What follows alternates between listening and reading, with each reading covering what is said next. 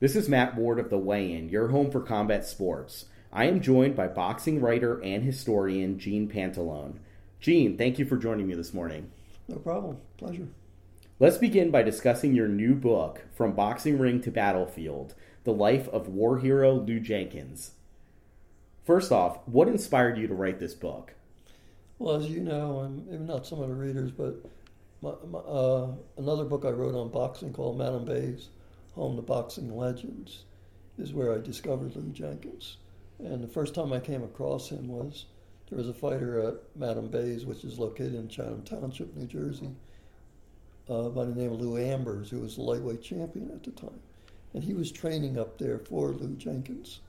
So that was the first time I really started looking into his life. And he also trained at Madam Bay's too. So I included that in my first book. So there's some passages about Lou Jenkins in the first book. And what I discovered at first glance, I should say, or first impression of Lou Jenkins was he was in so much trouble with boxing commissions with his antics, his drunkenness, both inside the ring and outside the ring. He would fight drunk. He would drink before matches, and he would ride motorcycles before his bouts, and he would get into motorcycle accidents, and he would fight with bruises, broken bones. I'm going to get into more of that later, but my first impression of him, which I kind of get mad at myself because I didn't think highly of him when I first read all this stuff about him. It's probably something people should realize. You shouldn't judge somebody just by first impressions or what you read about them to begin with. You got to really delve into where they came from and what got them to where they were. So what I discovered was that it was more from his upbringing, the way he was, and he was still a down-to-earth guy. Mm-hmm. And he, during his boxing career and after his boxing career, he fought in World War II and the Korean Wars. And when I delved more into his life, I discovered that he was more than what he appeared to be at first glance. He was truly one of the most interesting characters in boxing, if not of all sports. And when you think about today's bad boys in sports, he had them all beat. I mean, what even he himself said, you had to see the way I fought to believe it. Yeah. But this was a man who, through the military, turned his life around and became an exemplary man toward the end of his career and life. Wow. Really, with the exception of his military background, I think of the way you're explaining him, I think of David Wells, the former baseball player, as far as the motorcycle and the bad boy image goes. Just really interesting that he's the first person that comes to mind. I know nowadays sometimes they write that into the contract, you will not do this, you will not do that. So, many boxing fans know Lou Jenkins as a former world's lightweight champion. Please tell us more about his rise to becoming the top man in the lightweight division. You have to understand where Lou Jenkins came from. Mm-hmm. I mean, he came from Depression-era Texas during the Dust Bowl, and the family was dirt poor. And he was one of 7 children, and there's 5 girls in the family and 2 boys, and he was the oldest boy. And he said that he only owned 1 pair of overalls. Wow. And they were so poor, he said, I don't know how we survived at the time. And he started fighting as a teenager. And the way he started fighting is they would match these locals up with Mexican kids, and they would fight in alleys. And they would give the winner a pie. Oh, fight to eat. Fight to eat. And Lou always won his pie. He was pretty good. Wow. So, but at the age of 15, his father died. Oh. So being the oldest son at 15, really the person that had to bring in the money. And what his father did besides odds and ends jobs, he was really a cotton picker. Oh, okay. So Lou Jenkins, he became a cotton picker.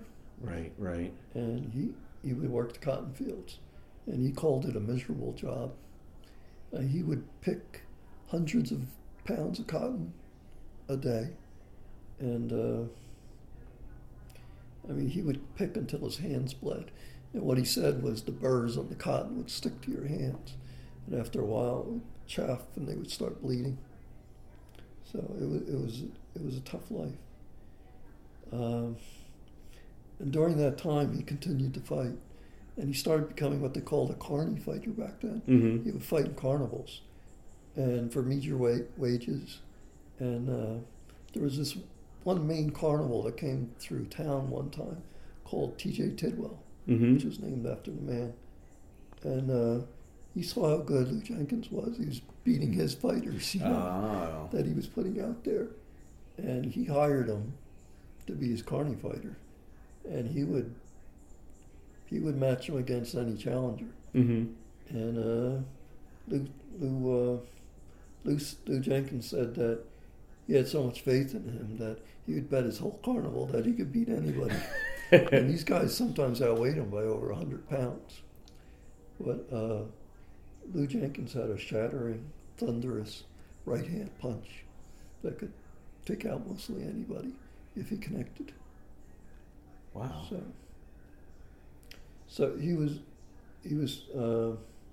like he said, he was so good that T.J. Tidwell hired him, but the carnival soon folded mm-hmm. at that time. And so he went back to what he knew best. He started picking cotton again. So he started picking cotton, and at the age of 19, he joined the Texas Cavalry, mostly shoeing horses and mules. He was a good horse rider, I heard. Oh. And he loved horses. They say he was practically brought up on a horse. So while he was in the Army, he would fight Army fights. They would always hold fights in the Army mm-hmm. between, different, probably companies or whatever. And it's more like amateur fights. Yeah, they weren't held in the records. But during furloughs, he would actually fight professional bouts. Oh. Yeah. That's interesting. And he would hop trains. There was one interesting thing is he said he hopped a train to fight while he was in Texas. He hopped a train, fought in New Mexico, and rode back just in time for revelry. Oh, so he wouldn't be considered AWOL. So one time, interesting story is one time, this is what really started his professional career on track, mm-hmm. is he was on furlough once in Dallas, and there was a rich man by the name of Fred Browning who was there, and he saw him take his opponent out with that right hand of his, and he actually signed him to a professional contract. Wow. And just a little aside about Browning is he owned an illegal casino at the time. Oh. That attracted both the famous and the infamous. Go figure. People like Ginger Rogers would be there, Benny Goodman, but you'd also have Bonnie and Clyde and Benny Binion, who he partnered with. It was an elaborate place. When they got raided, they had like slide doors where the gaming would go into the walls and stuff, and they would have tunnels where the guests could run out. Wow. So they could escape. So he actually signed him to a contract. He actually built some boxing equipment for him at his casino. Oh, so he could train there? Train there. Wow. Right. So during that same furlough is where he met his future wife. Mm-hmm. And it's just a coincidence. Her name was Katie, but her last name was also Jenkins. No relationship. Oh, that's good. Yeah. But Katie Jenkins was some woman for the time in the 1940s. And her background, she was actually the former girlfriend of Ray Hamilton, who was an outlaw at the time and was also part of the Bonnie and Clyde gang. Oh, so she ran around in the underworld. Yeah. Yeah. I mean, I don't, in fact, they arrested her once right before they raided his house where he escaped under a barrage of bullets. Oh, wow. He was already convicted for murder at the time, and he escaped and was accused of killing a guard during his escape. Wow. And he was after her arrest, they released her for because she wasn't involved in the gang, but they caught him soon after that incident, and she even visited right before they executed him. Oh. So she even tried to get the governor to grant a stay of execution, but of course he didn't do that. Mm-hmm. She was also a midget car driver, Katie Jenkins. In the circus? In the circuit.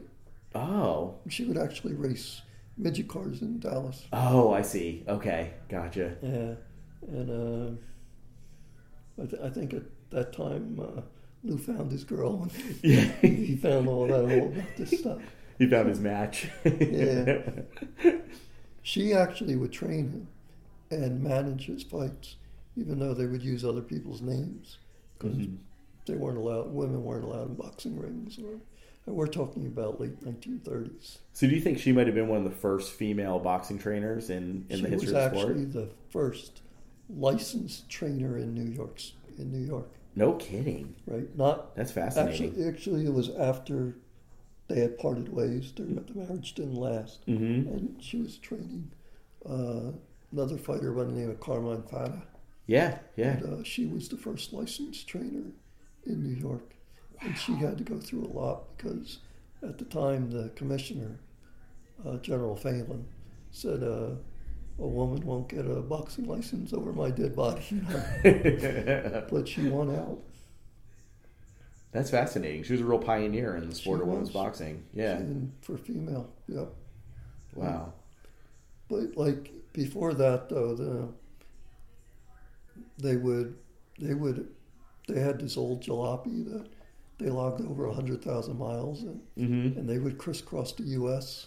and Mexico just looking for fights and sleeping mostly in their car or tourist cabins when they could find it. Wow. And they didn't have much money. They actually hocked her engagement ring and their wedding band just so they could buy food and gas. So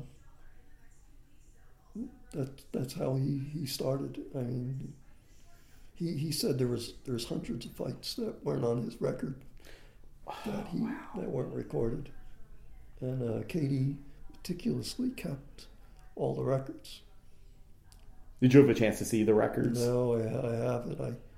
I think the family may still have them, but I'm not sure. Yeah. Yeah. That'd be amazing. That would be a great find. I mean, not only for websites like BoxRack and some of these record-keeping sites for the sport. Yeah. So eventually Lou started to get better and better. Mm-hmm. And eventually he improved so much that he won the Texas Lightweight Championship back in the late 30s. Mm-hmm. And after that, Katie convinced Lou to go to New York, try his skills out there. Oh, okay. So move back east, yeah. Yeah. So they went to New York to see if they could make some money. He said he just wanted to go to the World's Fair there at the time, see the Empire State Building, and just make a little money on his boxing to live. Yeah. But it turned out differently. Yeah. So he started getting fights there. Browning was still his manager, but he got a manager in New York to service him. His name was Bachman, and so he got him a few fights. I think one of the first New York fights he was a man by the name of Quentin Baby Brees.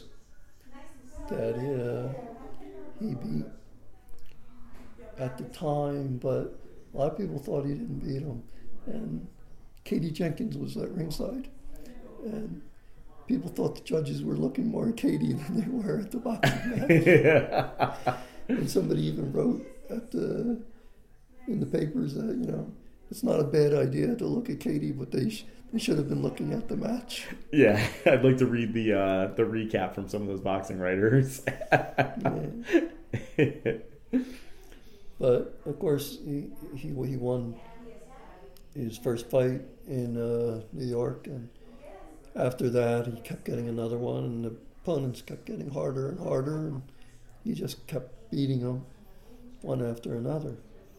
And they didn't like their manager, this guy by the name of Bachman. Mm-hmm. And so Browning told him, well, because they were ready to go back home to Texas. So they said, Browning told him, I got this guy, Howling Jaime Kaplan.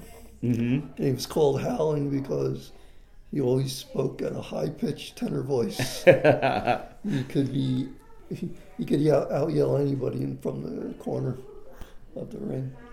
So he hired him. And Kaplan was already well-known, manager. He had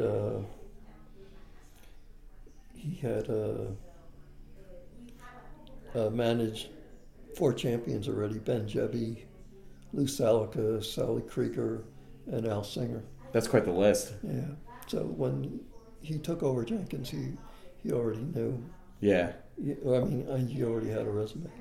And he also got a trainer by the name of Willie Ketchum. He was a pretty good trainer at the time. Yes. He had also, through his career, he had trained such people as Jimmy Carter, Lou Salica, Sally Krieger, Ben Jebby, and of course those 3, Ben Jebby, Sally Krieger, and Lou Salica, he trained alongside the management of Kaplan. So they knew each other already, so they had a relationship, a boxing relationship. He also, Willie Ketchum also later in his career trained Marcel Cerdan, a super featherweight by the name of Alfredo Marcano, and a light welterweight by the name of Antonio Cervantes. And he also had a couple of heavyweight contenders at the time, Jose Luis Garcia and Thad Spencer. He had to be one of the top trainers in the game at that point. Yeah. He was well respected too, and I think it was a good match for Lou, and he wasn't, his antics weren't that bad when he first got to New York, right? But they even said that Willie Ketchum had the best name for Lou Jenkins, because they said when he would break training, he had to catch him before he got away. That makes sense. Yeah, it seems like that move to New York really helped to make his career and set him up for that title shot against Lou Ambers in 1940. Now, in your opinion, who would you say was the toughest opponent that Jenkins fought leading up to that title fight against Ambers? We're talking about before Ambers. Yeah, before Ambers, in the lead up. Yeah, there was this, I don't know if too many people know his name, but back then there was this hard-hitting Canadian by the name of Billy Marquardt. Mm-hmm. And he was a well-regarded fighter. And Katie Jenkins actually had made the match with Billy Marquardt, with the then biggest promoter back then, Mike Jacobs. Oh yeah, Mike Jacobs. Right. And this was the first fight that was going to be under Jaime Kaplan. Mm-hmm. And Jaime Kaplan knew he was a hard-hitting fighter, and he tried to stop the fight. He wanted to, and Lou Jenkins said, "No, I'm going to fight him," right? And it didn't matter what either of them thought, because Joe Jacobs held the contract. Mike Jacobs held the contract, and he intended to enforce it. Wow. And it was good for them. Yeah, yeah. And as I said, Katie made the match, and she didn't get along too well with Jaime Kaplan. They were always fighting. So, but Kaplan told Jenkins in the dressing room right before the fight, "Don't worry if you lose, because we'll just build you right back up again." And Lou Jenkins was like, "I can't believe this." He goes, "Nobody believes in me. I'm the lone person that believes." And it was a furious fight. I mean,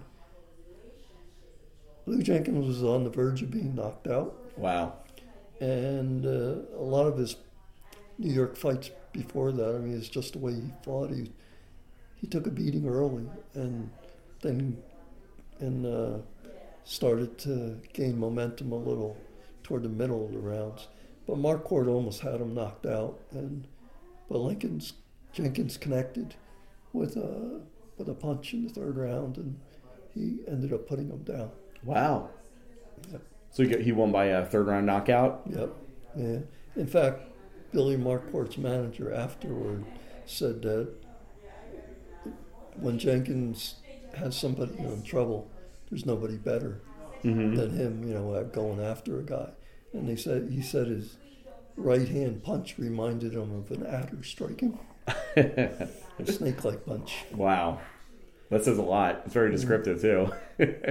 He was fast. I mean, even I'll get to this later. Also, when I talked to his son, Lou Jenkins told him that his opponents appeared like they were moving in slow motion.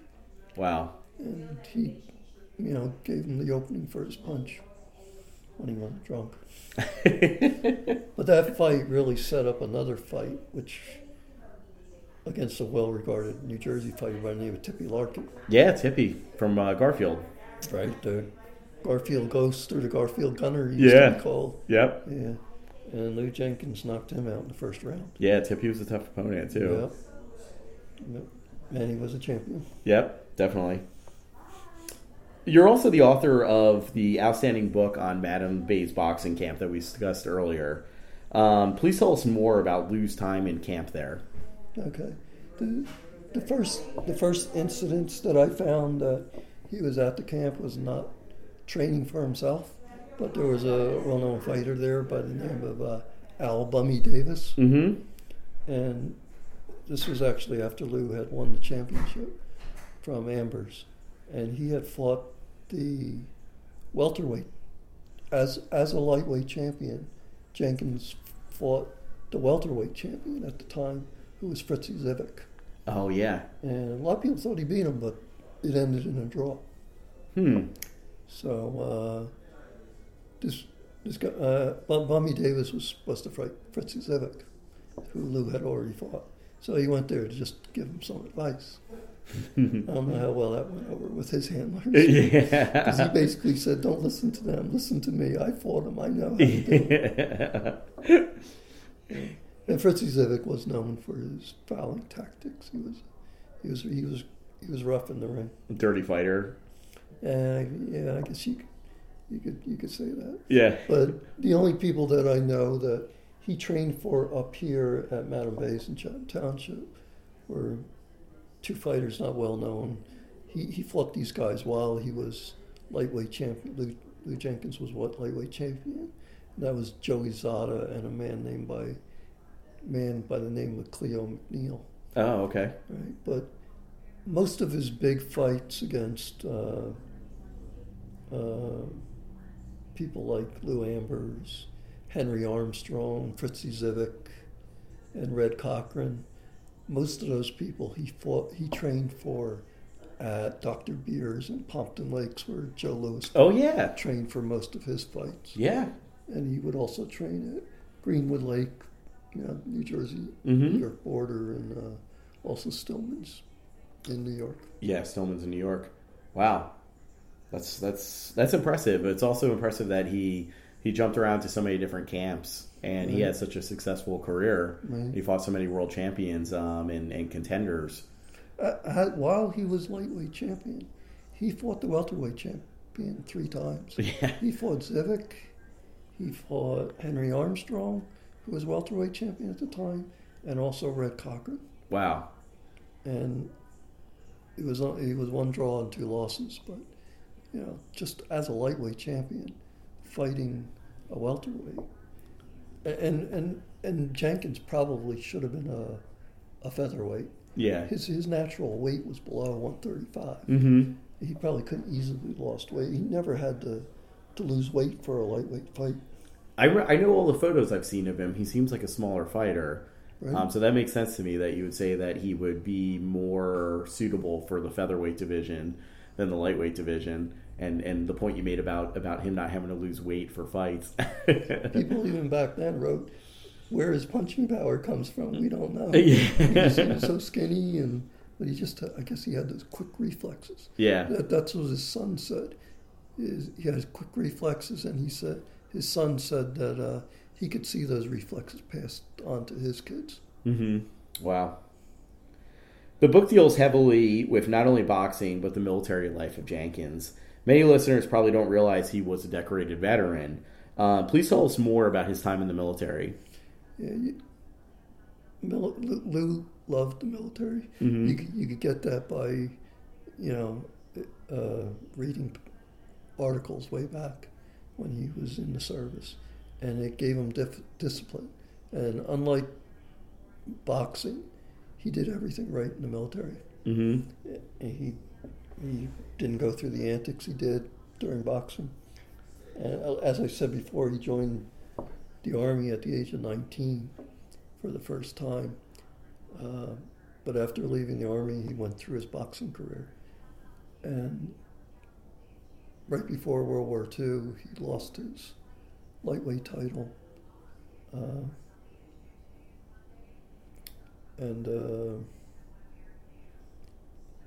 He would end up joining World War II, but he didn't join his beloved Army. Yeah. He joined the Coast Guard. Oh, he's a 2-service veteran. So now he was in the U.S. Coast Guard. But while he was in the Coast Guard, maybe an interesting fact. It's not military. It kind of ties into military. Yeah. But yeah, please. While he joined the Coast Guard, he went into Jack Dempsey's restaurant one time, and Jack Dempsey was there, and Jack Dempsey threw a punch and floored him, knocked him out cold. And soon after, everybody found out why. Jack Dempsey sued his wife for divorce, naming Lou Jenkins and another person as accusing his wife of having an affair. Oh. It takes some guts to have an affair with Jack Dempsey. Yeah, to walk into his bar afterwards. So there was a whole trial that went through. Lou Jenkins never made an appearance because he was in the Coast Guard at the time. Yeah. And Jack Dempsey also was in the Coast Guard. Oh, that's right. Yeah, they both were Coast Guard. Right. Wow. So he was. They wanted him to show up for the trial, but basically the Coast Guard said he can't. Yeah. He's been deployed. It's probably better that he was deployed. So he took in the Coast Guard. He piloted these. They called them LSTs. Mm-hmm. They're I think it's short for landing ship tank. Mm-hmm. And those are those big transports. They would carry large amounts of troops, tanks, armed personnel carriers. He also manned these smaller crafts that probably people are more familiar with. They've seen the D-Day invasions. They're called the LCVPs. They're also nicknamed the Higgins. Oh, yeah. And those are the ones, if you ever look at the D-Day battles, that the ships that hit the shore that the front opens up on, and the troops run out. Oh, yeah. So he deployed troops in probably almost all the major battles in World War II, including Tunisia, North Africa, Gila, Calcutta. Wow. Palermo, Battle of Sicily, Burma, Salerno, and finally Normandy on D-Day. He landed he wanted to land his Texas troops in Normandy, but they gave him the assignment of landing British troops. Oh, so he was with the Brits. And the British, he didn't want to do it. You know, he well, not that he didn't want to do it. He wanted to land his American troops, not his British troops. But Britain gave him a citation for his bravery for landing troops there. Wow. So he's decorated by Britain also. And it had a profound effect on him because he was landing these guys on these shores, and he said he would land them and see them get shot before they reached the shore. Oh, yeah. And it just had a profound effect on him. He couldn't reconcile, even though he was going through a lot. I mean, he was being shot at. There was an instance where he was strafed by bullets by German, probably German Luftwaffe, they called it back then. And he would man a 20 millimeter machine gun to shoot at him. But he couldn't compare what he was doing to what these army soldiers were doing. Oh. And he said he felt ashamed doing it, and even though everybody recognized his bravery, he felt he was cowardly for not fighting alongside them. So he, even before the war ended, he said if he ever got an opportunity to become a frontline soldier, he was going to do it. Wow. And even when I talked to a person, which I'll get into later, Ronald E. Rosser, who was a Medal of Honor recipient during the Korean War, he told me the same thing that Lou Jenkins told him. He couldn't live with himself if he didn't join the Army and fight in the Korean War. So that's ultimately what led him to serve in the Army during the Korean War. Yes. Wow. I think he was it was something that ate at him. Yeah. From World War II to Korea. His whole life. In fact, during the Cold War in 1946, he joined the peacetime army because he thought we were going to war with Russia at the time. Oh, and he that's was interesting. ready to fight. So he came into the Army before the Korean War even kicked off in the 50s. He in 1946 he joined. Oh, yeah. The Army. But after a couple of years he was honorably discharged. Oh, okay. So then he re-enlisted again. Right, later when the Korean War came around. So, but interesting thing, just go back to World War II for a second, is while he was on one of these ships, LSTs, the Hall of Fame boxing writer, W.C. Hines, he was on a ship next to him. As a soldier? As a war correspondent. Oh, as a war correspondent. Very interesting. Right. And somebody told W.C. Hines that, hey, you know who's on the other LST over here? He goes, no. He goes, the lightweight champ, Lou Jenkins. So he went over to the show. It shows the boxing world has always been a very small place, and it continues to be so today. It's a very small world, I should say. So he actually interviewed him on the ship off the coast of France. That's cool. And you could see by the interview that, you know, how ashamed he was of, you know, landing the troops and not fighting alongside of them. And he also at the time criticized other fighters for not, you know, he said a lot of fighters would get ailments that would prevent him from being going into the Army, but it wouldn't prevent him from boxing. Yeah. And he specifically pointed out Joe Louis, who was at the time, Joe Louis was Lou Jenkins' hero. Yeah. He admired him so much, but he didn't criticize him for not fighting, but just that they were talking more about who they were going to fight next instead of who was fighting in the war. Instead of the war effort, yeah. And he also criticized Billy Conn. Oh, yeah? Who he was friends with before. I mean, I even have a picture of Lou Jenkins sitting on a motorcycle with Billy Conn on the back. Wow. Right? But he didn't like the idea of sports figures not putting in their time in the war, and he even made a remark about Billy Conn, because I was going to write him a letter. He told Bill W.C. Hines this. I was going to write him a letter, but since you're here, you could put it in the New York Sun. Because tell Pretty Boy we'll have the shores up here safe for him to come over pretty soon. That says a lot. I'm getting this picture of Lou Jenkins from stories that you're telling and whatnot. It's funny. He seems like he was quite a character. He was. Just reading the articles about him back then and stuff, So how did his military career affect his boxing career? Well, he stopped his boxing career just to join the Coast Guard to go to World War II. And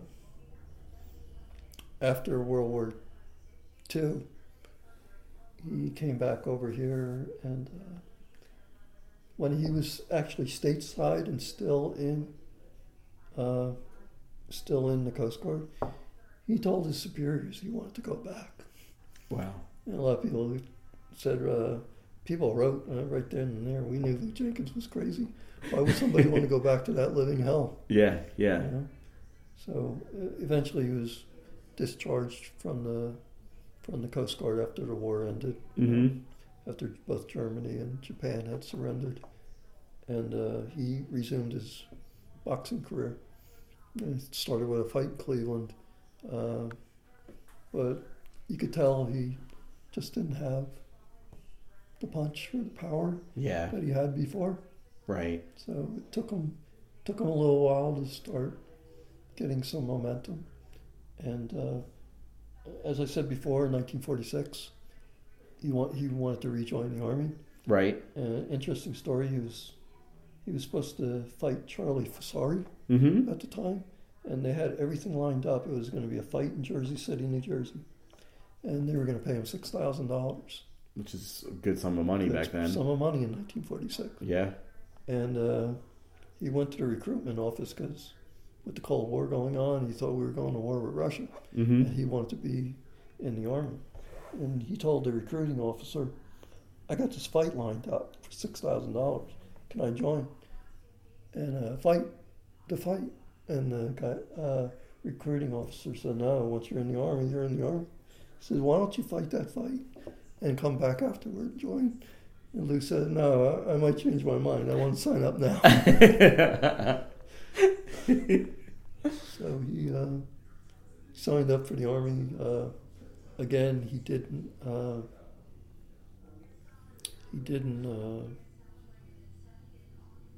the war didn't transpire, of course. Right. So he was honorably discharged from the Army. And again, not knowing what to do, he resumed his boxing career again. And he started fighting. And he wasn't drunk. After World War II, he didn't fight drunk anymore. He never drank again after World War II. Oh, completely sober? Stopped. Wow. He was on the wagon for the rest of his life. Wow. Right. He still smoked. Yeah. He smoked a lot. He said he would smoke a half a pack of butts before and after fights in the dressing room. This is over the entire span of his career? Yes. Oh, yes. Wow. Yeah. So in the early years of his career, including the time he was world champion, he was smoking cigarettes and drinking alcohol. Right. He would drink it. They say I should say, Lou Jenkins said they would put whiskey in his water bottles so he could drink between rounds. One guy said they were afraid for him. They wanted him to drink. They said they were afraid if he sobered up, he might fall flat on his face. And the funny thing, Gene, is you couple that with him coming into these fights being underweight for the most part. Right. He almost always gave away weight. Yeah, the odds were almost completely against him getting into that ring, up until the point that he changed his ways after the war. Right. So after 1946, his last two fights were against a couple of good fighters, Carmen Basilio. Yeah, legend. And his last fight, I believe, was against Bojack. Wow. Two very good fighters. I think when he fought Carmen Basilio, he wasn't He had not won the championship at the time, but Bojack was the former lightweight champion. I think they billed it as the fight between former lightweight champions. Yeah. And it was actually televised. That was one that would be a fight I would love to see live, just because you see two guys that know their way around the ring. And right. And they even said that back then. You could see that, he early in his career he was always looking for that one right hand punch to sneak in. Yeah. Because he had so much power. He was probably the hardest hitting lightweight ever. In fact, a lot of people think Roberto Duran was probably the hardest hitting lightweight ever. Mm-hmm. And Freddie Brown, who was Duran's trainer, who had also seen Lou Jenkins fight, when he was asked about Duran once, he said, Duran is the hardest hitting lightweight fighter I've ever seen besides Lou Jenkins. Unreal. And definitely, I mean, that's a fighter. What? That's a hell of a fighter, too, yeah. Roberto Duran. Oh, yeah. He's got to be one of the best lightweights ever, Roberto Duran. Yeah. I mean, I know he moved up a weight class later in his career, but early in his career, he was one of the best lightweights. Yeah, agreed. Definitely.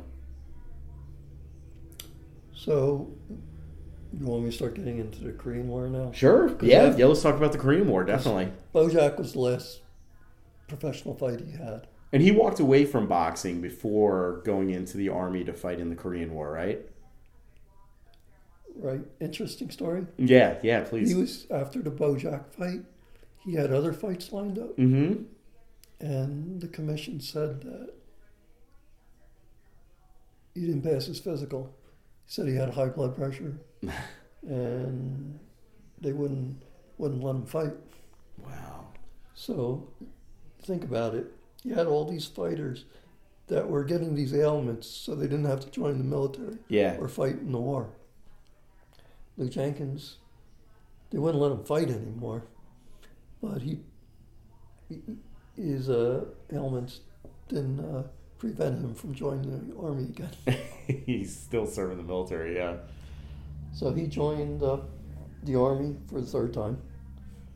This is 3 times army enlistments and 1 time Coast Guard. Yep. So he went. Eventually, he was sent over to Korea, to Busan, which was the port that most of the people went to at the time to be deployed. Right. And from there, he fought in 2 of the most fiercest battles, Bloody Ridge and Heartbreak Ridge. Wow. And he was, at the time, he was a sergeant. He was in charge of George Company. Mm-hmm. I'm sorry, I got that wrong. He was in charge of a platoon in George Company. Oh, okay. Because captains usually are the head of a company. Right. So he was a platoon sergeant. So he was in charge of a squad in George Company. Mm-hmm. On Bloody Ridge. And I read through the field reports that were labeled secret, that were declassified in 1999. Mm-hmm. And they're on some website called the Korean War Project. Oh, yeah. And I read through all those pages that for the time span that he was in Korea. And he's not mentioned by name, but his George Company is mentioned quite often. Oh, okay. And on Bloody Ridge, both George and Fox Company were in a fierce battle with both the North Koreans and the Chinese. Oh. And there was this one day where they actually split the 2 companies up the middle, the North Koreans, and they had them split. And they were also attacking them from both flanks. And a company is about 80 people. Mm-hmm. So you're talking about 160 people. Yeah. Of George and Fox Company. And they were just ambushed were not ambushed, just outnumbered, I should say. Right. And they had no choice but to retreat. You can read this through a lot of the field reports. They retreated a lot just to regroup so they could make another assault. Mm-hmm. But this was really bad because of the situation. And of the 160 people of both companies, only 17 people made it back. Wow. Lou Jenkins was one of them. And I also talked to the Medal of Honor recipient, Ronald E. Rosser. Mm-hmm. And he said he was a forward observer, but he was attached to George Company that day. Mm-hmm. And he was one of the people that made it back also. And he said that they captured a lot of the people, and he said they just couldn't get to them. And that Rosser said they would put the people out there and make them holler, and then just shoot them. And, it's terrible. It is terrible.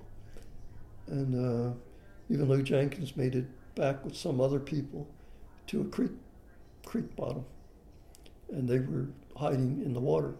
And sometimes people would be exhausted, come ashore, and they'd get shot. Mm-hmm. So eventually Lou Jenkins made it out. And they had a battalion of theirs, the Americans, that had basically been cut off. And they were afraid the entire battalion was going to be knocked off by the North Koreans. Mm-hmm. And Lou Jenkins put together a squad from people that remained. And also one of those people of the squad was Ronald E. Rosser, the Medal of Honor recipient. Mm-hmm. So I talked to him to corroborate all this stuff that I've been reading about him. So Ronald E. Rosser said it was really dangerous where they were. All they had were machine guns to hold off an entire battalion, just one squad. And he said, as dangerous as it was where they were, it was more dangerous what Lou Jenkins did. Because what he would do would, under intense enemy fire, would run to an ammo dump to get ammunition for these machine guns. And he made several trips, and he did it by himself. Wow. And Ronald E. Rosser just said that, it was under intense enemy fire, and he did it all by himself. And he came back and with the ammunition so they could hold off this battalion and allow the American battalion to escape, which they did. So basically a small squad saved an entire battalion for the Americans. Unreal. And for his efforts, he was awarded a Silver Star for that. And one of the officers, when they were back stateside, said that the only reason he didn't receive a Medal of Honor was because he didn't die. Wow. One of the few survivors, he was highly decorated to come home. That's amazing. It really is. And then after the Korean War, he walked away from the military? Nope. No, stayed in.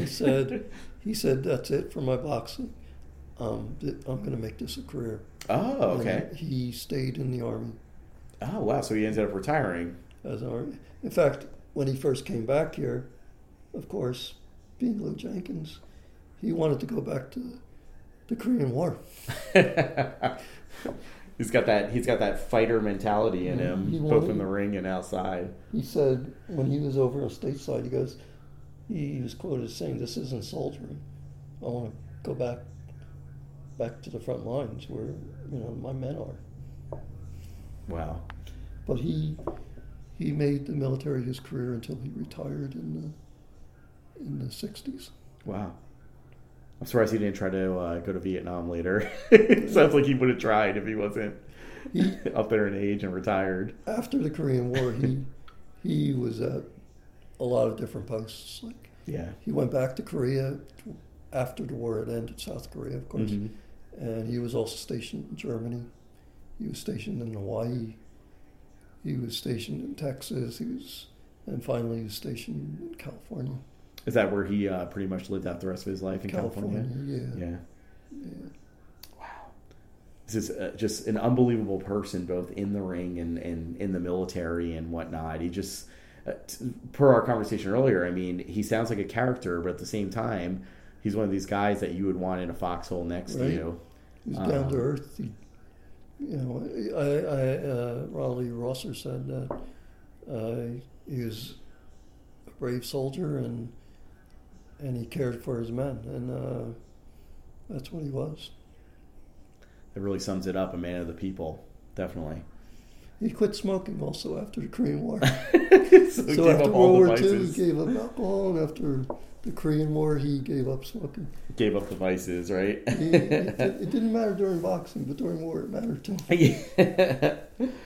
So your book is scheduled to be released on November 15th of 2019. How can my listeners learn more about your book? Well, actually, if you go to Amazon and look the book up, you can actually read some of the sections of it. Oh, cool. It's already up on Amazon. The picture of the book is there, and if you click, it says look inside, right? If you click it, you'll be able to read quite a few chapters. Awesome, and I'll be sure to share the link to the Amazon page with the interview when I get it posted on the way in. And of course, Barnes & Noble has it too, and also it's available directly from the publisher, which is Rowan and Littlefield. That's awesome. Yeah, I'm very excited to read this book, and I'm sure many of the listeners will be excited as well, just to see get a glimpse into the complicated life and I would even say the amazing life of Lou Jenkins. He's a complicated person. Yeah. Complicated. Amazing life. Is there anything else you'd like to say to my listeners? Yeah, you just don't judge a boxer or anyone else based on what you read or hear about them. You really have to delve into a person's past and find out where they came from to judge them. Judge them based on how they were brought up, not on how you were brought up. It may not be anything new, but I think people just judge people at first glance and don't really get the history behind people. They read short articles about them. And if you read short articles about Lou Jenkins early in his career, you would not have the appreciation for him after looking at his whole life and what he had to go through and his upbringing and how he just turned his life around through the military and how he lived out the rest of his life. It's very well said, Gene. Make sure to check out Gene's feature-length stories every month on the weigh-in. From boxing, ring to battlefield, the life of war hero Lou Jenkins will be available for purchase on November 15th, 2019. Gene, thank you again for joining me this morning. 2018. Oh, 2018. The book will be available November 15th, 2018. I'm getting a little bit ahead of myself. And I think I said it earlier, too. So I'll make sure to put up the link to the Amazon page with more information on the website, as well as information on your last book on Madam Bay's Boxing Camp. Sure. And if anybody wants to buy the book directly from the publisher, I can offer them a 30% discount. And I could give you the PDF if you want to publish that also on the website. It's up to you. Very cool. Yeah, we'll put that up with the interview as well. The more information, the better. Very cool. Gene, thank you again for joining me this morning. My pleasure. It's always a pleasure to speak with you.